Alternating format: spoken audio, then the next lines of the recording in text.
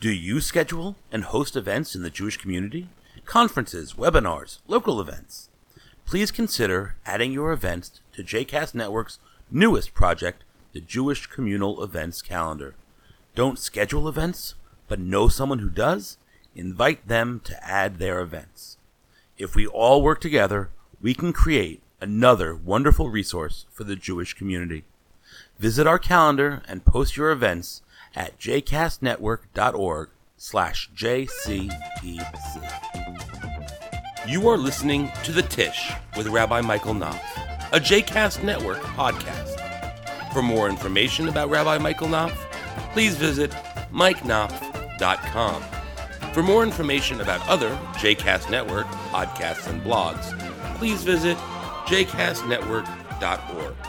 Of course, it begs the question of if we're talking about including the names of the matriarchs, is that a request at all, right? Is that talking about a person's needs? And if it is it a personal request or a communal request?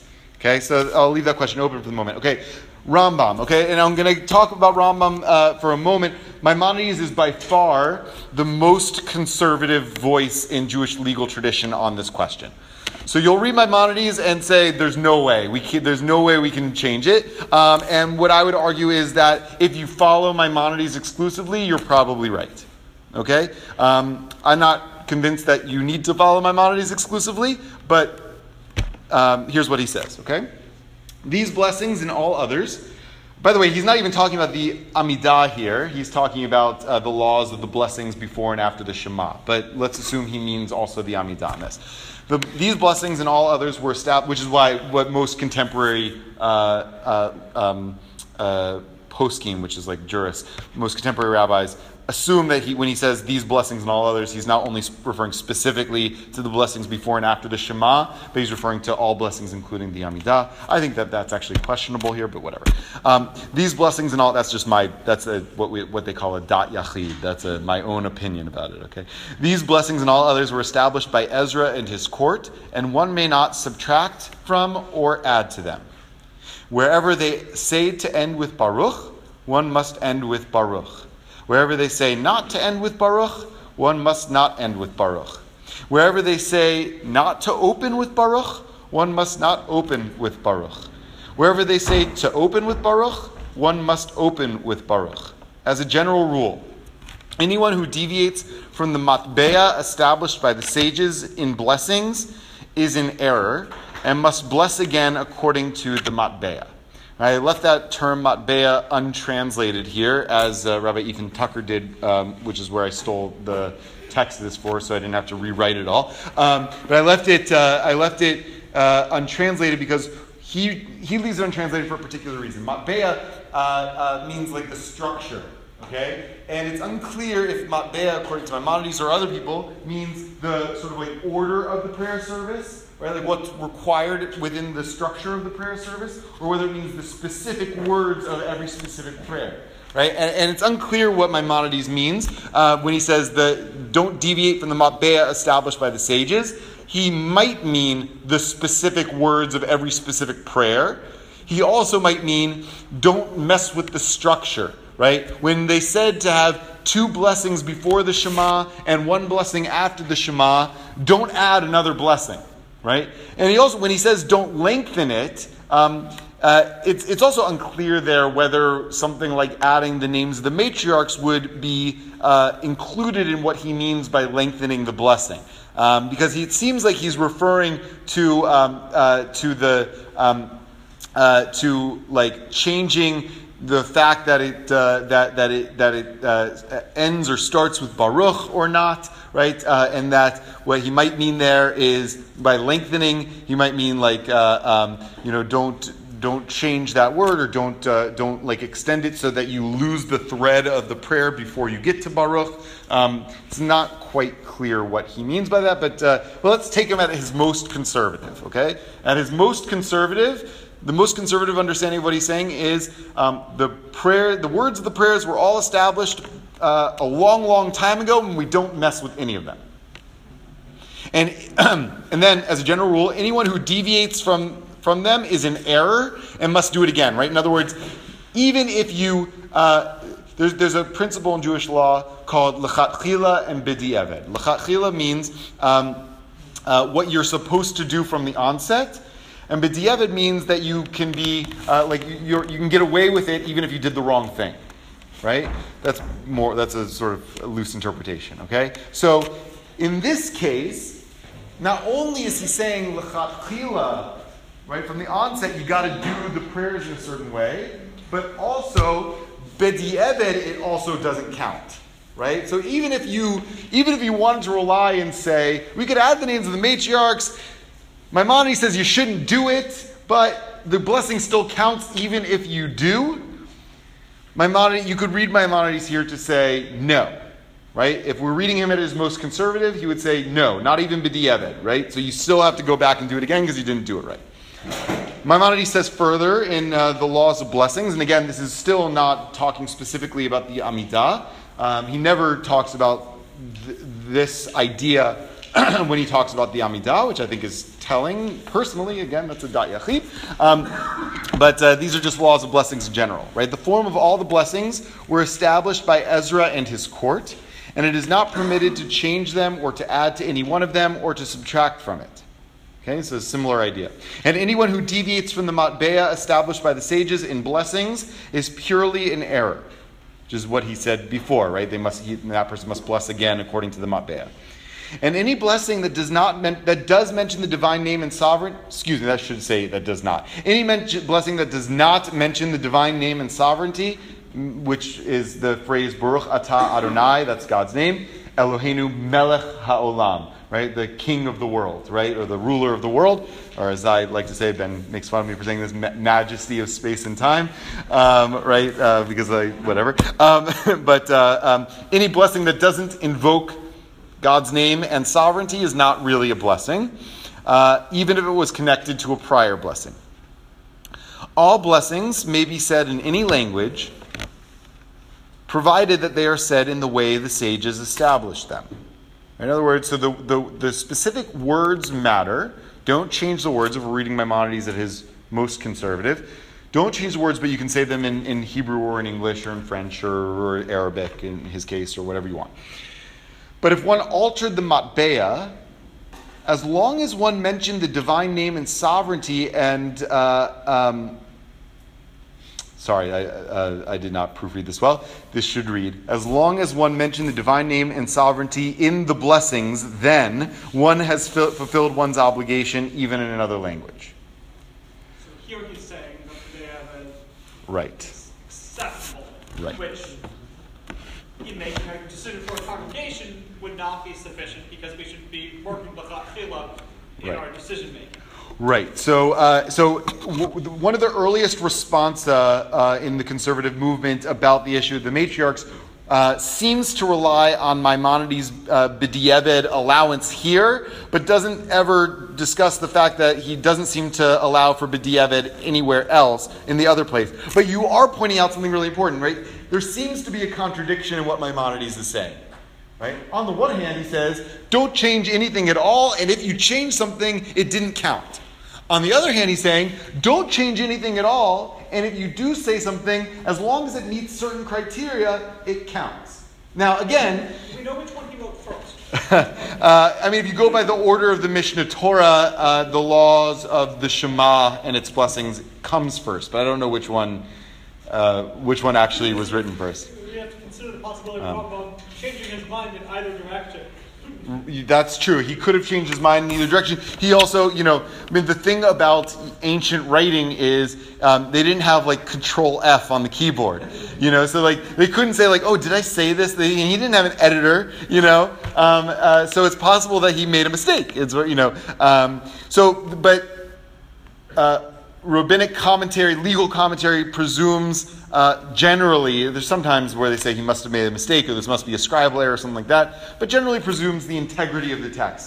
Maimonides meant what he said. So Rabbi Joseph Caro, this is the only place here where I went out of chronological order. Rabbi Joseph Caro, who is himself the author of what became the most important and influential code of law after Maimonides, known as the Shulchan Aruch.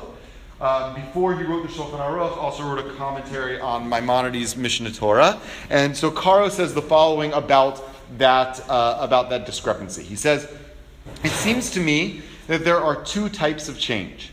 One is when a person recites the form of the blessing as it was established by our sages, but he or she adds onto it or subtracts from it. Or if a person recites a summary of the form as it was established by our sages and recites it with different words that nevertheless alludes to the form that was established by our sages, so that the meaning of his or her words amount to what our sages established. What Rambam meant is that there is no error, but it's not appropriate to do this." In other words, this is the lachatchila b'diavad thing, right? So he's trying to finesse the argument. What he's saying is that if you stay according to the general form, you might have added some things, you might have subtracted some things, you might have summarized it, whatever. But you stay according to the general form. My mind is saying you shouldn't do it, but if you did it, it counts, right? But the second type of change is when one changes the meaning of the blessing. And again, this is relevant, I think, to our conversation because people. In addition to the halachic point about can you add a petition in the blessing, the relevant question in addition to that is, does adding the imahot change the theme of the blessing? Okay? But again, if you follow Maimonides, even if it doesn't change the theme of the blessing, it sounds like you probably shouldn't change it. I just don't think you need to follow Maimonides. So, the second type of change is when, and I'm not the only one who thinks you don't need to follow, not the least of which is it seems unclear what Maimonides meant by matbea, but because there's plenty of other precedent in addition to and contradicting Maimonides, so Maimonides seems to stand alone as a conservative voice on this. The second type of change is when one changes the meaning of the blessing. It was about this that Rambam wrote is purely an error. And since he or she is in error, he or she does not fulfill his or her obligation. Right? So two different types of changes. In one, you're not changing the theme. It counts even though you shouldn't do it. In the other, you are changing the theme. Even if you did it, it doesn't count. You have to go back and do the blessing again the right way. Now, interestingly, and I actually hadn't seen this in any of the responsa about the issue of the imahot, but in Rabbi Ethan Tucker's source sheet, he quotes, and I didn't have an opportunity to actually go and find the full responsum of this, so I don't know what he's referring to. You can sort of see the context here. It says about the avodah blessing, which is in the last three blessings of the Amidah, right? One of those three that, according to the Talmud, you shouldn't really change or add petitionary prayers in. Maimonides says about that, there is nothing wrong with this text that you add into the avodah blessing. This is not a request, but rather the theme of the blessing. So it seems like Maimonides is actually going even further than Karo is going, and maybe didn't mean to be read as conservatively as most people seem to read Maimonides. What this text implies is that Maimonides is saying that it's okay, even l'chatchila, to change the text of a blessing so long as you don't change the theme of a blessing. As long as you don't add something that contradicts the general theme of the blessing. Okay. Moving forward in history to the Rashba, Rabbi Shlomo ben Aderet. The prohibition on altering the length of certain blessings does not mean that one cannot lengthen or shorten the text of the blessing. That is to say, with respect to its words. For then they should have fixed the text of every single blessing with a specific number of words and with specific themes, but such complete and total specification does not exist. And they only spoke of certain words that must be said. In other words, when they talked about the Amidah, they didn't say, in the Talmud or in the early codes, they didn't say, not only is this the theme that you're supposed to talk about, not only is it sort of in this general category of praise, but here's the exact text that you're supposed to say with this amount of words. Don't say any more words than this, don't say any less words than this, and it's got to be these exact words. Right? Rashba says, if what the sages wanted was us to not alter the blessings in any way, shape, or form, it would have done that. But it didn't do that.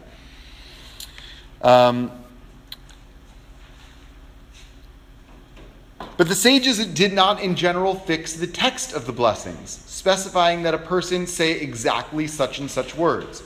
Rather, the concern is not about words, but about the matbea, such as blessings that must begin and end with Baruch, and these are called long. right? So the matbea is the general structure of the blessings, and the general order of things, but not the specific text of the blessings. That, according to the Rashba, is possible to change. Again, presumably so long as one is not changing the theme of the blessing. Me'iri, moving forward in history. Nonetheless, adding words in keeping with the blessing's theme or in keeping with the theme of the day, which are praises to God related to the blessing's theme, is perfectly permissible. And based on this reasoning, the practice is to say piyutim on the theme of the blessings. And even in the first 3 blessings of the Amidah. Right? So that helps explain why high holiday services are so long. Right? We can add a piyutim, we can add it on the theme of the blessings. That is arguable, I think, for some of the piyutim we add in, but whatever. Okay. And Rabbi Joseph Karo, we read him before, and now this is from his law code called the Shulchan Aruch. A person may not petition for his own needs in the first 3 blessings or in the last 3 blessings of the Amidah. Okay, that's a quote basically from the Talmud, referencing what we saw earlier. This specifically refers to an individual's needs, but communal needs are permitted. Okay, so then for us, it seems to me that unless we are holding by the most conservative possible read of one scholar, which is Maimonides, which I'm not even sure is the only way to read what Maimonides is saying, then it seems like it is permissible, to change the language of the text as long as the change meets 2 criteria. One, it's still on the theme of the text. It doesn't change the theme of the text, or the prayer, I should say. And 2, it's not a personal request. Right? In other words, you're not asking for a Mercedes, right? But it's communal in nature. So I think that those are the 2 relevant questions. Is it on theme? Yeah, Ben. Well, I don't think it's necessarily a relevant theory, but the third consideration seems pretty clear, is that he's not adding or subtracting a baruch. That's not... Yeah, is it adding a baruch, or is it not adding to a baruch? What did you say? Adding a Oh, not adding an additional prayer. Yes. Right, yes. Which right. is not an issue in what we're discussing today, but is the third requirement. Right, okay, fair enough. Right. That's a good point. Right, which would if we're a little bit probably what matbea means is that you don't take away a chunk of prayer, right? You don't take away a whole baruch section, right? Or you don't add a whole baruch section to the prayer service, right? So yeah, okay. But again, yeah, I agree with that. Although that's probably not as relevant to our consideration. Our questions, I think, for the matriarchs is it a personal request? If it's not, then it's okay. And is it a change of the theme of the blessing? If it's not a change of the theme of the blessing, then it's okay. Okay, so here's the text of the prayer with the matriarchs. Section 5. I'm on page 4. Well, actually, sorry, before I go on to that, any questions, comments, thoughts so far? I would like at some point to find out what the rest of our mom's response is. I do too. I think the summary makes sense, but yeah. I'm still curious. Well, it's not a summary. That's just a quote. Yeah, that's no, but yeah, yeah. Yeah. I don't want to get up too off track, but there's so many varying opinions that we're going through, and there's so many different through time. And I'm looking, the one constant I'm seeing here, 12th century, 11th century, 16th century. There's so much interpretation of what was potentially being said, almost like the telephone game, I think of. Right. Constantly. Well, how are we interpreting it? And if we're constantly evolving as a people, and I do like the conservative values that we stand by, and shouldn't we, you just said the 2 things. Uh-huh. Apologies with that. Yeah. You get it? I'll say. Shouldn't we evolve a little bit? I'm just trying to. Right. So you're raising a really important point. Okay. The really important point is the change that we're even considering making here is actually a pretty conservative change, right? And like if I were writing an entirely new prayer book, if I were reforming Judaism, right? I mean, I would I would make a prayer book filled with the stuff that we did at Friday Night Live the other week, and it's very striking that even the most liberal denominations of Judaism actually make pretty conservative changes when they make changes to the prayer book, right? So if you look at a Reformed prayer book, the changes that they may cut some things out, but the changes that they make are actually pretty minor. It's pretty striking. We don't tend to like radically transform the tradition, but it is one of the things that I rely on in developing a service like Friday Night Live or Rosh Hashanah Live, in which we take out many of the traditional prayers and include contemporary songs. I try to have an eye, as best I can, for maintaining the themes of the blessings that I'm taking out, right? And putting things on theme, which is, I think, I would say, I'm going to be very clear about this. I would say it's not strictly halachic what we're doing there, but it's, I would say, in the spirit of the halacha, right? But that's a really good point, right? Maybe we should be considering more radical changes than just these. Yeah. Other comments or thoughts or questions? Okay, so here's the text of the prayer with the matriarchs. Baruch atah Adonai Eloheinu v'Elohei avotenu. Some add ve'imotenu. Again, the question is whether avotenu refers specifically to patriarchs or whether avotenu could be understood more broadly as ancestors. Elohei Abraham, Elohei Yitzchak, v'Elohei Yaakov, Elohei Sarah, Elohei Rivka, Elohei Rachel, v'Elohei Leah. Ha'el Hagadol Hagibor v'Hanora, El Elyon Gomel Chasadim Tovim v'Koneh Hakol v'Zocher Chastei Avot. Again, the imahot, if you don't believe that avot includes the matriarchs. Umevi Goel Ivnei Bneihem L'man Shmo Be'ava, Melech Ozer U'Moshia U'Magen, Baruch Atah Adonai Magen Avraham Ufoked Sarah. Okay, all right. So, blessed are you, Adonai, our God and God of our ancestors, God of Abraham, God of Isaac, and God of Jacob, God of Sarah, God of Rebekah, God of Rachel, and God of Leah, great, mighty, awe-inspiring, transcendent God, who acts with kindness and love and creates all, who remembers the loving deeds of our ancestors, and who will lovingly bring a Redeemer to their children's children for the sake of divine honor. You are the sovereign who helps and saves and shields. Blessed are you, Adonai, shield of Abraham and guardian of Sarah. Okay. So the meaning of that revised text. So first, the question of biblical intertextuality. Rabbi David Golinkin, who is in contemporary conservative circles a fairly conservative voice and does not permit the inclusion of the matriarchs in the Amida, at least in the way that it's generally done out there. One of the reasons is because of this. The expressions imahot, which appears 76 times in rabbinic literature, which means like the Talmud and Midrash, and Sarah, Rebekah, Rachel, and Leah, which appears 15 times, mostly in late Midrashim, do not appear in the Bible at all. Okay, so whereas God several times in the Bible is referred to or refers to God's self as Elohei Abraham, Elohei Yitzchak, Elohei Yaakov, God never in the Bible refers to God's self as Elohei Sarah, Elohei Rivka, Elohei Rachel, Elohei Leah. God doesn't speak about the nature of that relationship in those specific terms. The names of the matriarchs are never invoked in the context of the covenantal relationship that the patriarchs had with the matriarchs. Okay, so Golinkin's point is that the matriarchs is more of a rabbinic concept than a biblical concept, and because the opening blessing of the Amidah invokes the biblical covenantal relationship between God and the patriarchs, to include the matriarchs there would be altering the theme of the blessing. Okay? Here's the alternative argument. There are plenty of instances in the Torah, and I listed out a few of them, where the matriarch's relationship with God is spelled out very clearly.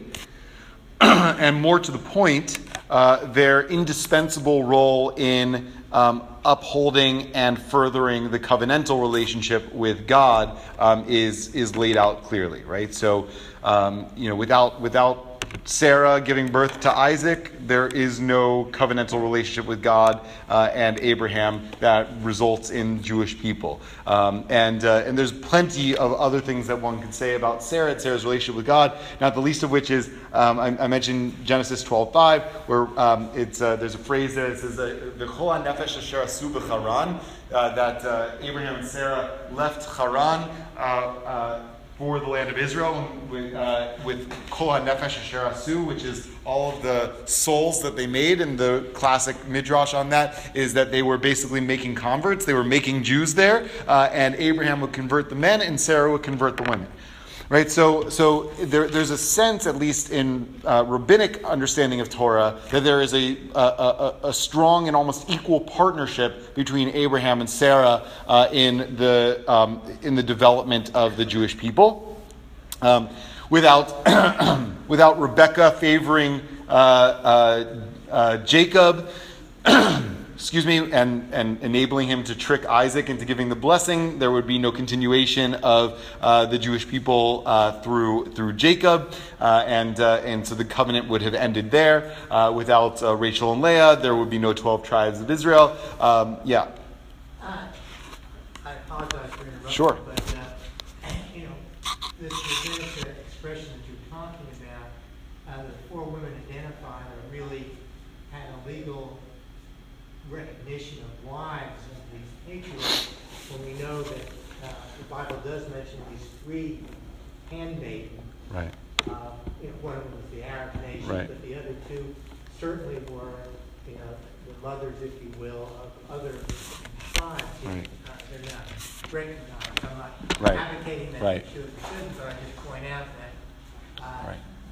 it doesn't seem to be complete if we're Right. going for this notion of imahot. So I'll say two things there, because I think we're because there are some different people that we're talking about. So the first is if the theme of the blessing is invoking the covenantal relationship between God and the Jewish people that originates in the patriarchs and continues through ultimate redemption, then it seems perfectly appropriate not to include Hagar, which was Abraham's concubine, in that blessing, because that would, I think, not talk about the nature, the theme of the blessing. You could make, I think, a plausible argument for Bilhah and Zilpah. There's a reason I think we don't include them, and we'll get to that in a second, but I think that the primary reason is that even, I was going to say rabbinically, but I'd say even biblically, they're generally presumed to be included in Rachel and Leah. They have children with Jacob on behalf of Rachel and Leah. So first, I think Bilhah is Rachel's handmaiden, if I'm not mistaken, and Rachel was originally barren. Rachel has Bilhah have children through Jacob on her behalf, and the children of Bilhah become sort of conscribed through Rachel and Leah. The other thing, and I think Ben pointed this out to me, is that of the surviving tribes of Israel, which means, after the destruction of the northern kingdom in 722 BCE, of the surviving tribes of Israel, they're all either from Rachel or Leah. And really from Leah, but all either from Rachel or Leah. Well, Benjamin, he was in the south. Yeah, that's true. So Benjamin, right? You're right about that. And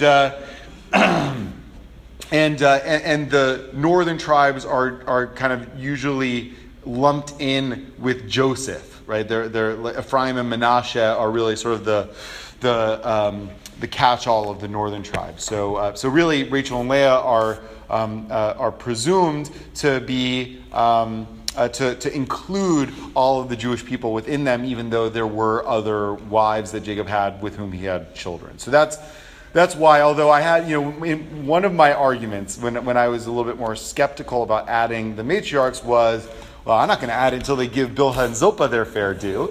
And I'd say, okay, fine. So add Elohim. And I guess the other piece of it is that there's no discussion in the Bible of Bilhah and Zilpah having a relationship with God, but there is description of both Leah and Rachel having a relationship with God.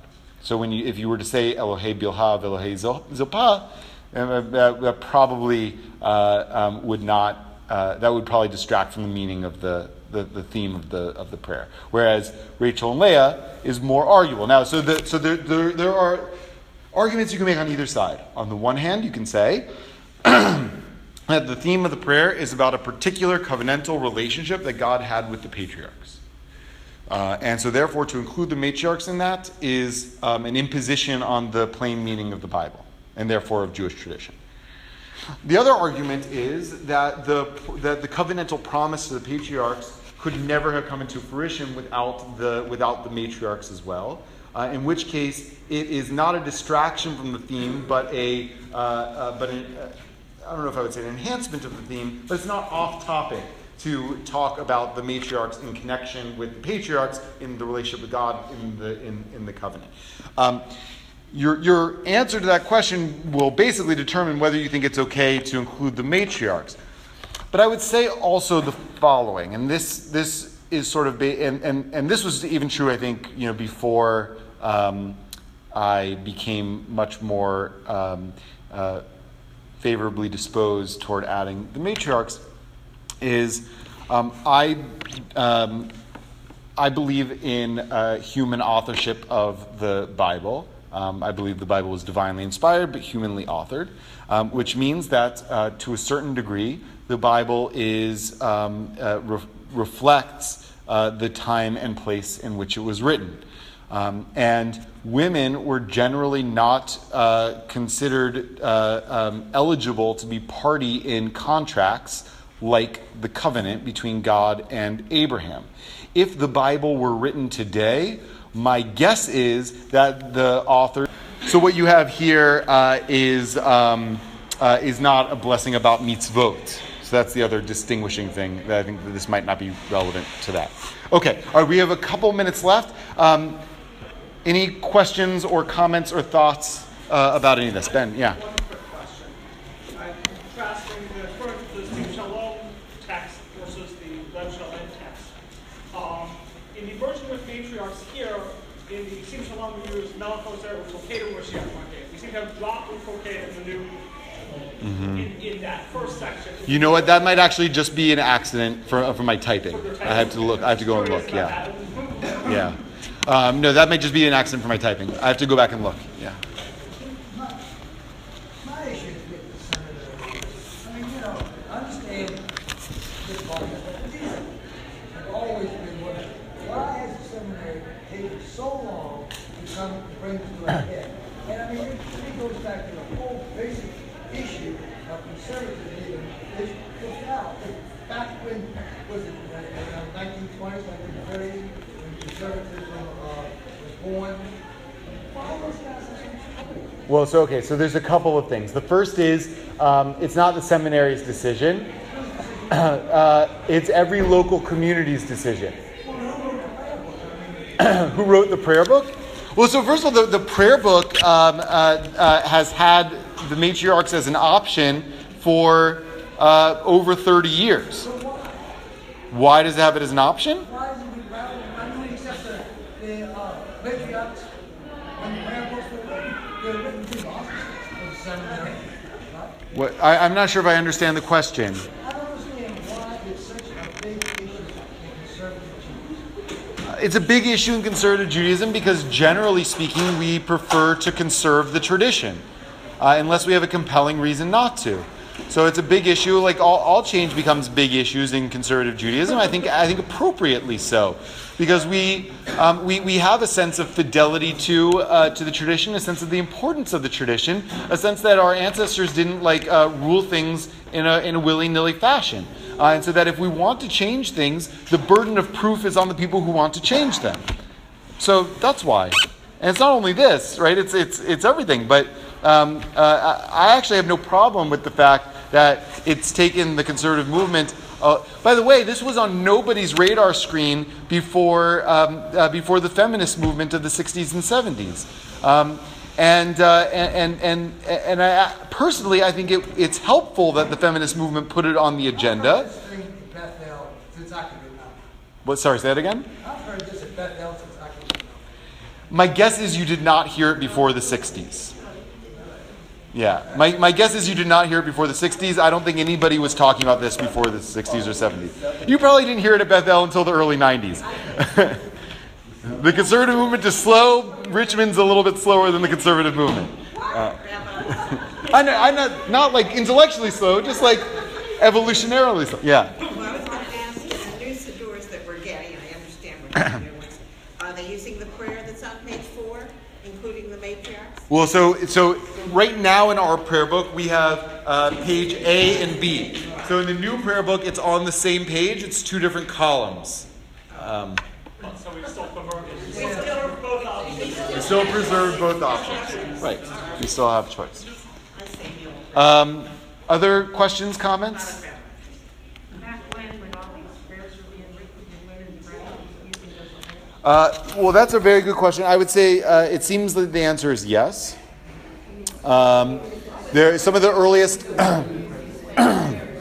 some of the earliest examples of prayer in the Bible are women's prayers. And even though rabbinic law exempts women from the obligation to do certain daily prayers, it still seems pretty clear that many women, although maybe not all women, but many women throughout history still preserved a regular prayer practice and regularly prayed. What's that? Both. And I guess more to the point of the question, this is, I think, the insight of feminism, is that ancient and medieval and early modern women probably wouldn't have been particularly bothered by the lack of women's names included in the blessing, because I think they also generally had a presumption that first that women were not party to contracts. They presumed the historicity of the accounts written in the Bible, and they also assumed that when it says Abraham, it also means Abraham and Sarah, right? So Sarah was sort of subsumed in Abraham, but I'm not positive. I'm not positive, by the way, that the poskim, the rabbis that we quoted before, if they were alive today, would they say not to do it? My guess is that they would say that it's perfectly fine to do it. Maybe even Maimonides. Right. What? It's totally speculative. Yeah. Right. Yeah. So let me give you. So Edith, to your point, here's my proposed resolution. Okay, the first is that can you change the first blessing of the Amida? I think that you can, so long as the change is on theme and doesn't include a personal request. Okay, so that's one. Can you include the matriarchs? In other words, does it change the theme or does it make a personal request? I would say no, it doesn't change the theme and it doesn't make a personal request. So if you ask me what my conclusion is on any of this, I would say that it is both acceptable to include the matriarchs and maybe for our community advisory to do so. We did a sort of informal flash poll of regular weekday and Shabbat minyan goers, and well over 60% of people were in favor of a change. Something like 20% were indifferent, and like 12% were not in favor. And some of the comments of the people who are in favor were I think extremely powerful and compelling arguments for making the change. In other words, there are women in our community who feel like the voices of women have been unfairly silenced too much in history, and that this would be a step toward fulfilling the promise that we say when we say that we're an egalitarian community. So I think that those are compelling arguments. So these are my sense. I think it is acceptable to do so, and in my opinion, for our community, it's advisory to do so.